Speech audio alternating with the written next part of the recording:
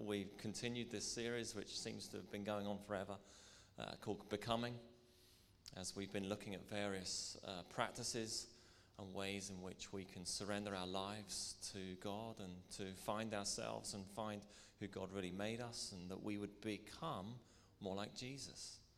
And so last week we talked about silence and solitude, and I took some time and we looked at 5 separate passages from the scriptures as to how and when Jesus spent time alone with the Father, what went on, what was the purpose, and then so encouraged us to be spending some time in our own lives in silence and in solitude. And I wonder how you've been getting on. Cool, that's responsive. My goodness me. In all seriousness, I would really love to know, if this is something that you have had a go at or you've been regularly practicing. I'd really, really love to know your experience of it. So this week, I really kind of want to follow on with this and spend a bit more time just camping out on it. Why? Because I think it's an incredibly important practice and discipline for each one of us. Because at the end of the day, strip it all away, put it all apart. When it's me, myself, and I, it's me, myself, and I, and him. When everyone is gone, when the music fades, when we're alone, it's us and him. And it's often in those places where God can do the deepest thing. And that's what I want to speak about this morning. I want to talk about the importance of the wilderness and how God uses it to shape us and shape our lives. And when you think of the wilderness, I wonder what kind of images or thoughts kind of conjure up within your minds. Potentially it could be the landscape and scenery of the wild place. It could be that in that place it's a hostile environment, a dangerous environment, a place of excitement. It's usually a place that lacks the modern comforts of what we're used to. It could be a place where you are alone, where you're away from it all, the hustle and bustle of life. And sometimes the wilderness creates space and time where we feel that we're out of our comfort zone. For many of us, we're drawn to the wilderness. We like the wild place. We like a lot of the things that we described. And we're drawn and we long to get there, physically speaking. And for others, it's such a place that we're so fearful of going there that there's a reluctance of actually going there. And this is in the natural sense, but it's also in the spiritual sense too. And I want to use the physical and the spiritual to kind of create some kind of analogy for us to understand the importance of the wild place, the wilderness, alone with God, and what God can do with us there. The Bible is full of examples of where individual characters throughout the scriptures encountered God in the wild. If we think about Moses with his privileged upbringing and background, he murders someone and he runs away for fear of the repercussions to him. Where does he go? He goes to the wild place. And for years he runs away from his true calling and what God had for him. And eventually, in the wild place, God speaks to him through a burning bush. Think of the people of Israel. No sooner have they left Egypt, a couple of days later, they're in the wild place. They're in the wilderness, and they're already moaning and groaning, thinking, oh, flip, take us back there. It was so much better in that place. And they spent years and years and years in the wilderness where God ministers and speaks and leads in that place. Think about Joseph. Joseph, this arrogant young man, ages 17, has an incredible call on his life. He's the special one. It takes 13 years of humbling before the Lord. It requires a lot of time spent in silence and solitude, away from what he knows, away from his family, who were the ones who obviously sent him away. And in that time and in that place, God humbles him and restores him and speaks tenderly to him and prepares him for what is to come. You see, many of us, we don't like the wilderness. We run away from it. But actually, it's a really good place if we would embrace it. I know for some of you, right now, you're experiencing what you could describe as the wilderness. You found yourself in life in a place that you hadn't quite planned on, anticipated upon. You're in a time, in a season where you're having to deal with some unpleasant things. Maybe things of the past of resurfacing. Maybe there are things right now that have just presented themselves to you. And God is inviting you to lean in to him in this season. Don't despise what's happening. I love one of the favorite verses in the Bible is from a small prophet, wasn't short, called Hosea.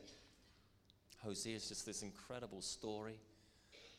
Very, very briefly, God invites Hosea to marry a promiscuous woman. What an interesting thing. And through that marriage, through that analogy, it was an analogy of how God would speak and lead and have a relationship with the people of Israel through this prophet's life with Hosea's wife. And she is unfaithful, and they have children together, and the story unfolds and unpacks. And then these brilliant verse, I think it's already come up because you're glancing that direction already, is this majestic verse where God speaks and says, "Therefore I am now going to allure her." What a great word, allure. How would you pronounce that? Would you pronounce it like that, wouldn't you? Allure. I'm going to allure her. I will lead her into the wilderness and speak tenderly to her. The wild place, literally, spiritually, are places of encounter. They're places and times of life change if we embrace them. If we choose to embrace what God wants to do in that time. I want to look at a passage from 1 Kings 19. We'll come to it in a minute, not just yet if we can. Let's set some context to it. Some of you will know this story really well.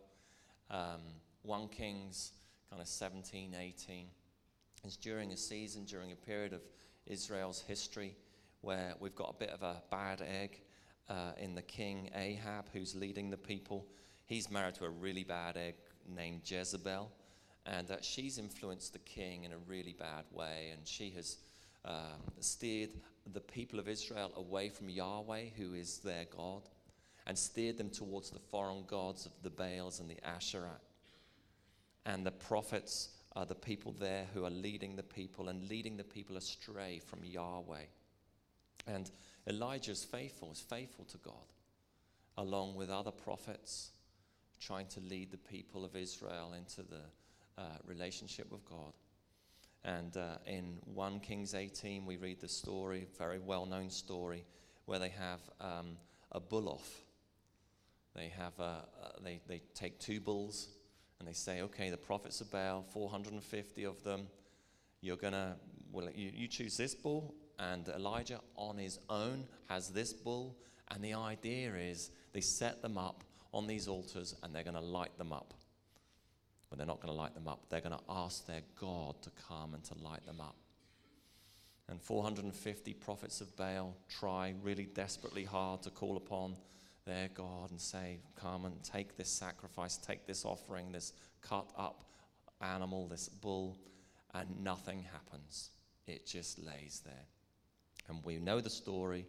Elijah, in total, asks for 12 large jars of water to be poured and doused upon his sacrifice, the bull, and then eventually calls upon Yahweh, says, God, come and accept this sacrifice.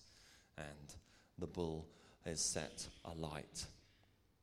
As a result, the prophets of Baal are slaughtered, and they are put to death. And Ahab, who's the king, tells his wife Jezebel what's happened. And Jezebel is really, really unhappy. And she threatens to kill Elijah for what he has done. And that's where we pick up the story. Are we ready? There's quite a lot of words. I'm not good at this bit. I would switch off. I usually say that. Switch on the brain. Do that. Ross, do that to Caroline. She just needs a little bit there, right there. And anyone else just need a little bit of there? Concentrate. Here we go. Now Ahab told Jezebel everything Elijah had done and how he had killed all the prophets with a sword. So Jezebel sent a messenger to Elijah to say, "May the gods deal with me, be it ever so severely, if by this time tomorrow I do not make your life like that of one of them." Elijah was afraid and ran for his life. When he came to Beersheba in Judah, he left his servant there while he himself went a day's journey into the wilderness. He came to a broom bush, sat down under it, and prayed that he might die. "I have had enough, Lord," he said. "Take my life. I am no better than my ancestors." Then he lay down under the bush and fell asleep. All at once an angel touched him and said, "Get up and eat." He looked around, and there by his head was some bread baked over hot coals and a jar of water. He ate and drank and then lay down again. The angel of the Lord came back a second time and touched him and said, "Get up and eat, for the journey is too much for you." So he got up and ate and drank. Strengthened by that food, he traveled for 40 days and 40 nights until he reached Horeb, the mountain of God. There he went into a cave and spent the night. And the word of the Lord came to him, "What are you doing here, Elijah?" He replied, "I have been very zealous for the Lord God Almighty. The Israelites have rejected your covenant, torn down your altars, and put your prophets to death with the sword. I am the only one left, and now they are trying to kill me too." Hang in there. We're a few verses still. Keep going.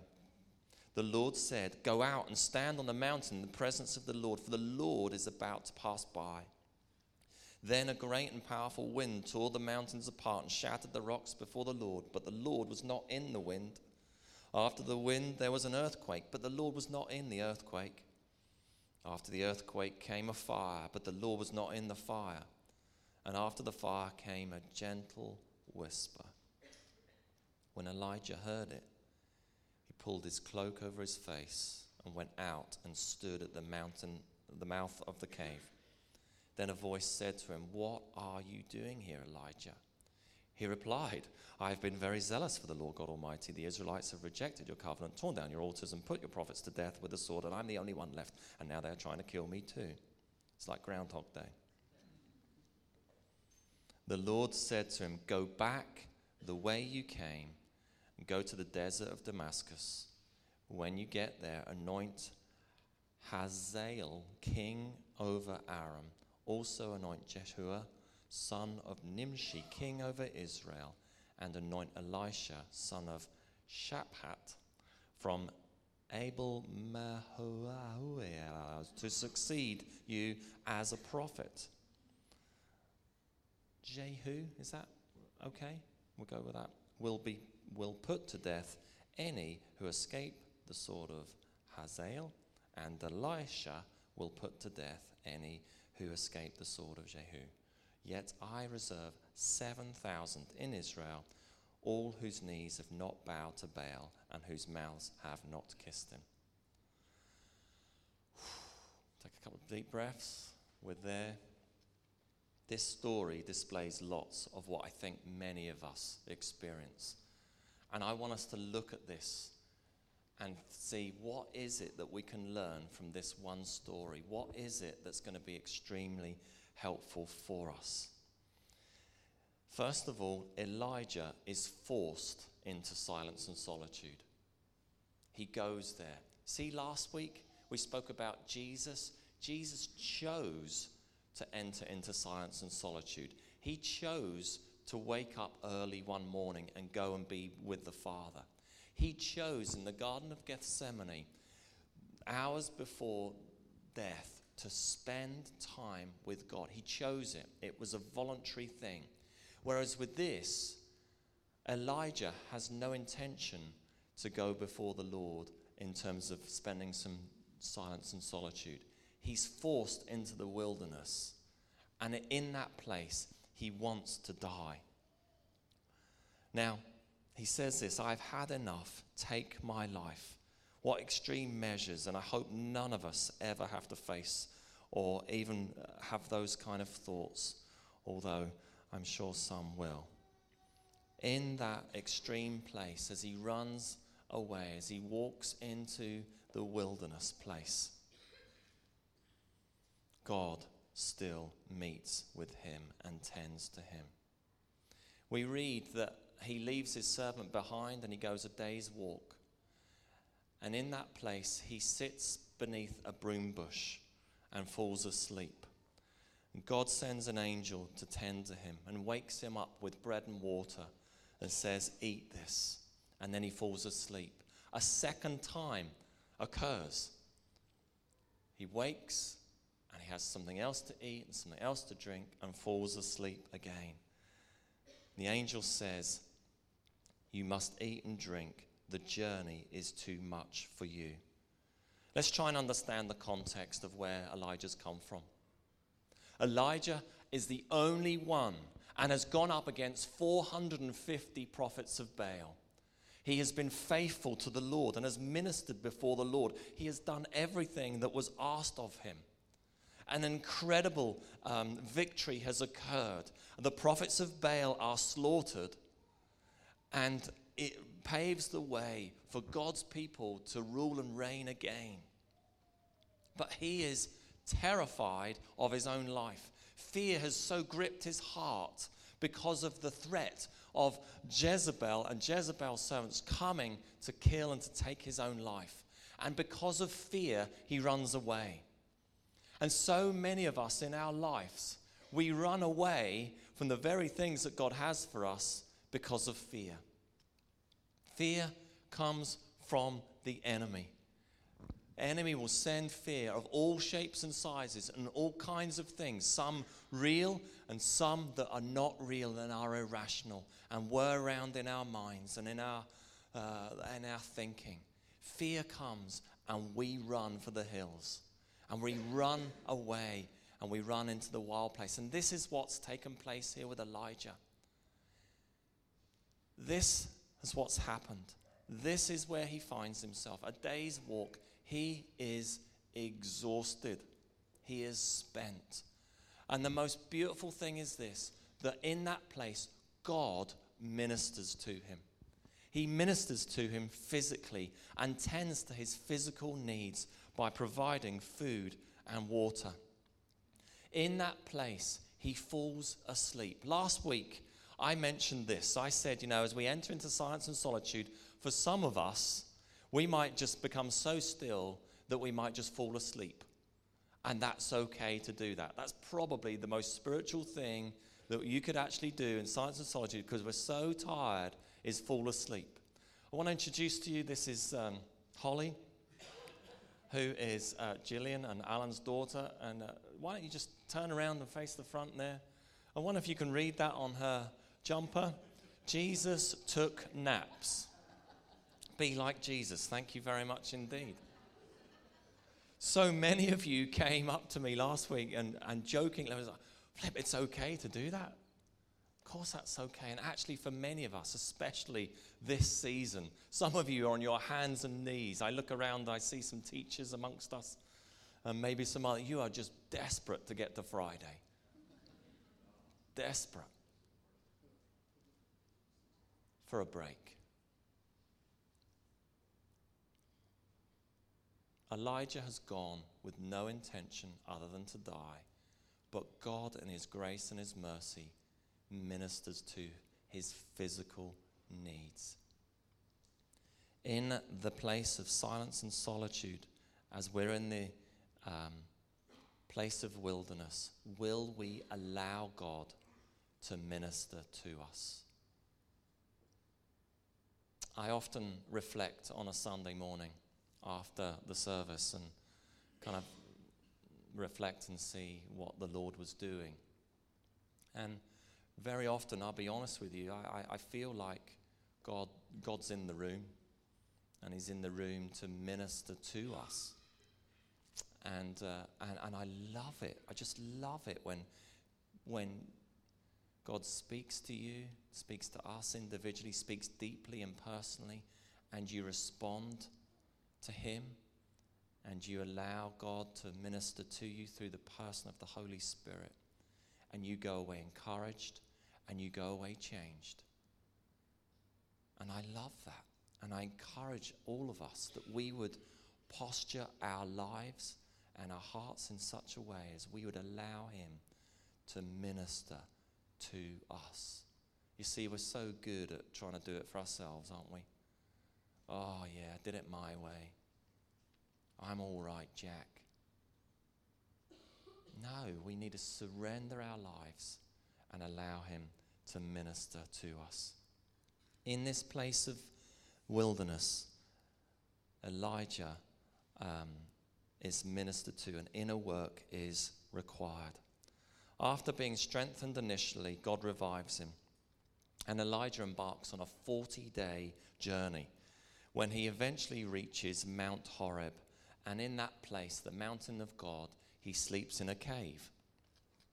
It's at this very point where God speaks to him saying, "What are you doing here?"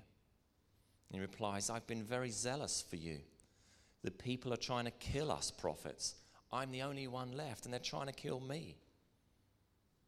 Having entered into the wild place, or it could be the time of silence and solitude, it is likely that you'll feel nothing. You might experience nothing, but remember this, that silence and solitude, the practice of it, it's not a magic formula. It's not the holy grail, the be-all and end-all, but it is a posture of surrender. It's a place where we simply say, it is me and you alone, nothing, no distractions, no one else. Here I am. In this place, in this time, God speaks a second time, says, "What are you doing here?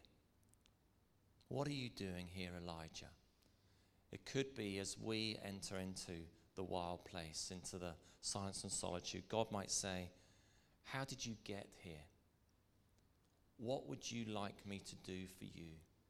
What is it that you need?" As he has allured you and is now at the place where he's speaking tenderly to you. The other thing is this.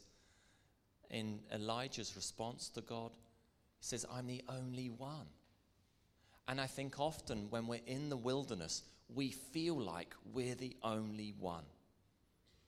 No one else understands. No one else knows what's really going on. I'm the only one. And there can be that feeling. The other thing is, this silence and solitude is that you're the only one. And you're meant to be the only one with him in that time and in that place. God invites Elijah into a deeper place of relationship and intimacy. When Elijah is in that place, even though, remind ourselves, he did not choose to go there, he chose to go and die. But God, in his grace and mercy, ministered to him. You see, very often when we're encountered with these times and places, we can think, what on earth are you doing, God? God, most often than not, doesn't create the situation, but it's in the situation that he can minister deeply to us. God speaks to Elijah when he's in the cave, and he says, come out of the shelter and stand out on the mountain of the Lord in the presence of God. In the wild place is always a place of encounter. Why? Because in the wild place is always his presence. And we could be thinking like, I'm in this place and I feel nothing and I hear nothing. but it is the place of encounter, and it is the place of his presence. God invites Elijah out of the cave. He's going to pass by on the mountain. What then unfolds is incredible. 3 physical things take place. We have the wind that shatters rocks. It is quickly followed by an earthquake, and then is followed by fire. And each time we read that God wasn't in the wind, God wasn't in the earthquake, God wasn't in the fire, we can assume that God sent those things, by the way. And I think what it's meaning here is God didn't speak through those things. I am sure God got a hold of his attention through those 3 physical things. But it's afterwards which we learn and what we read.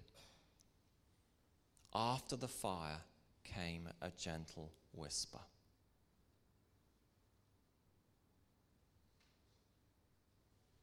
How come? How come God didn't speak through the fire like he spoke to Moses through a fire, through a burning bush? How come it wasn't through the earthquake? How come it wasn't through the wind and shattering rocks? We don't know this for sure, but we could present this as an assumption or a maybe. God speaks through the gentle whisper because he's inviting us into intimacy with him. I am going to allure her, going to draw her out and speak tenderly to her. For Elijah, it wasn't through those 3 things. It was through the still, small voice.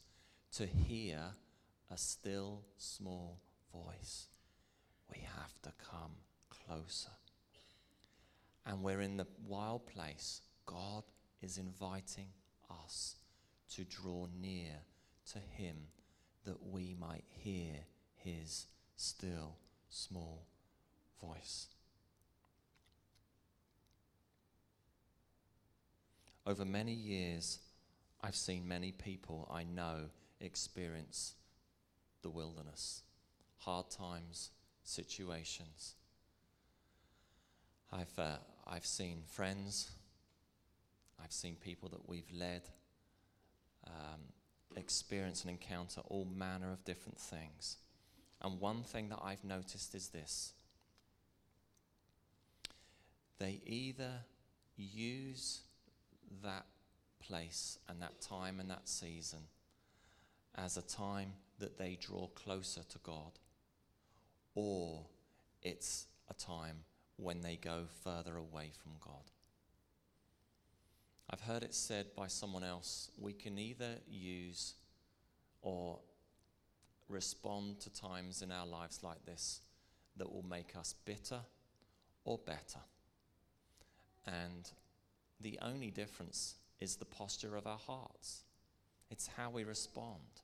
We either choose to come closer to God, strengthened and encouraged, listening and allowing him to minister to us, leading us and speaking to us.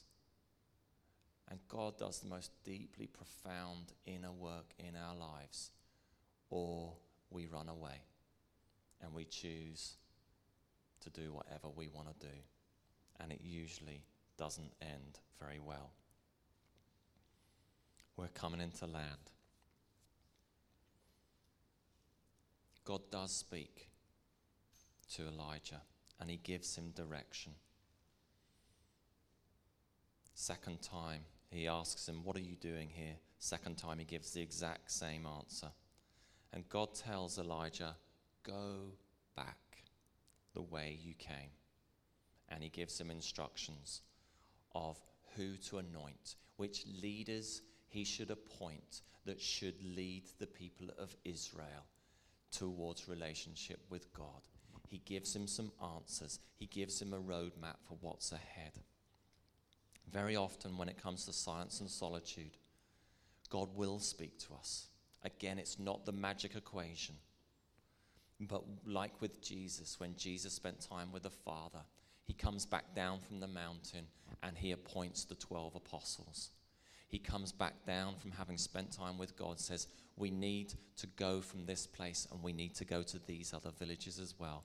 How do we know that?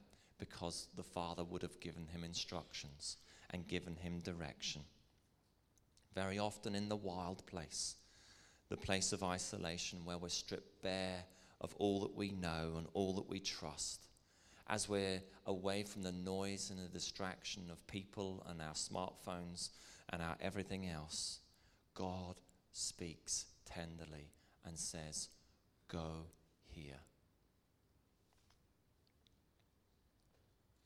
I hope that over the last couple of weeks, it's just given us a bit of a roadmap for this kind of stuff, but also just the encouragement to take some time to actually practice it.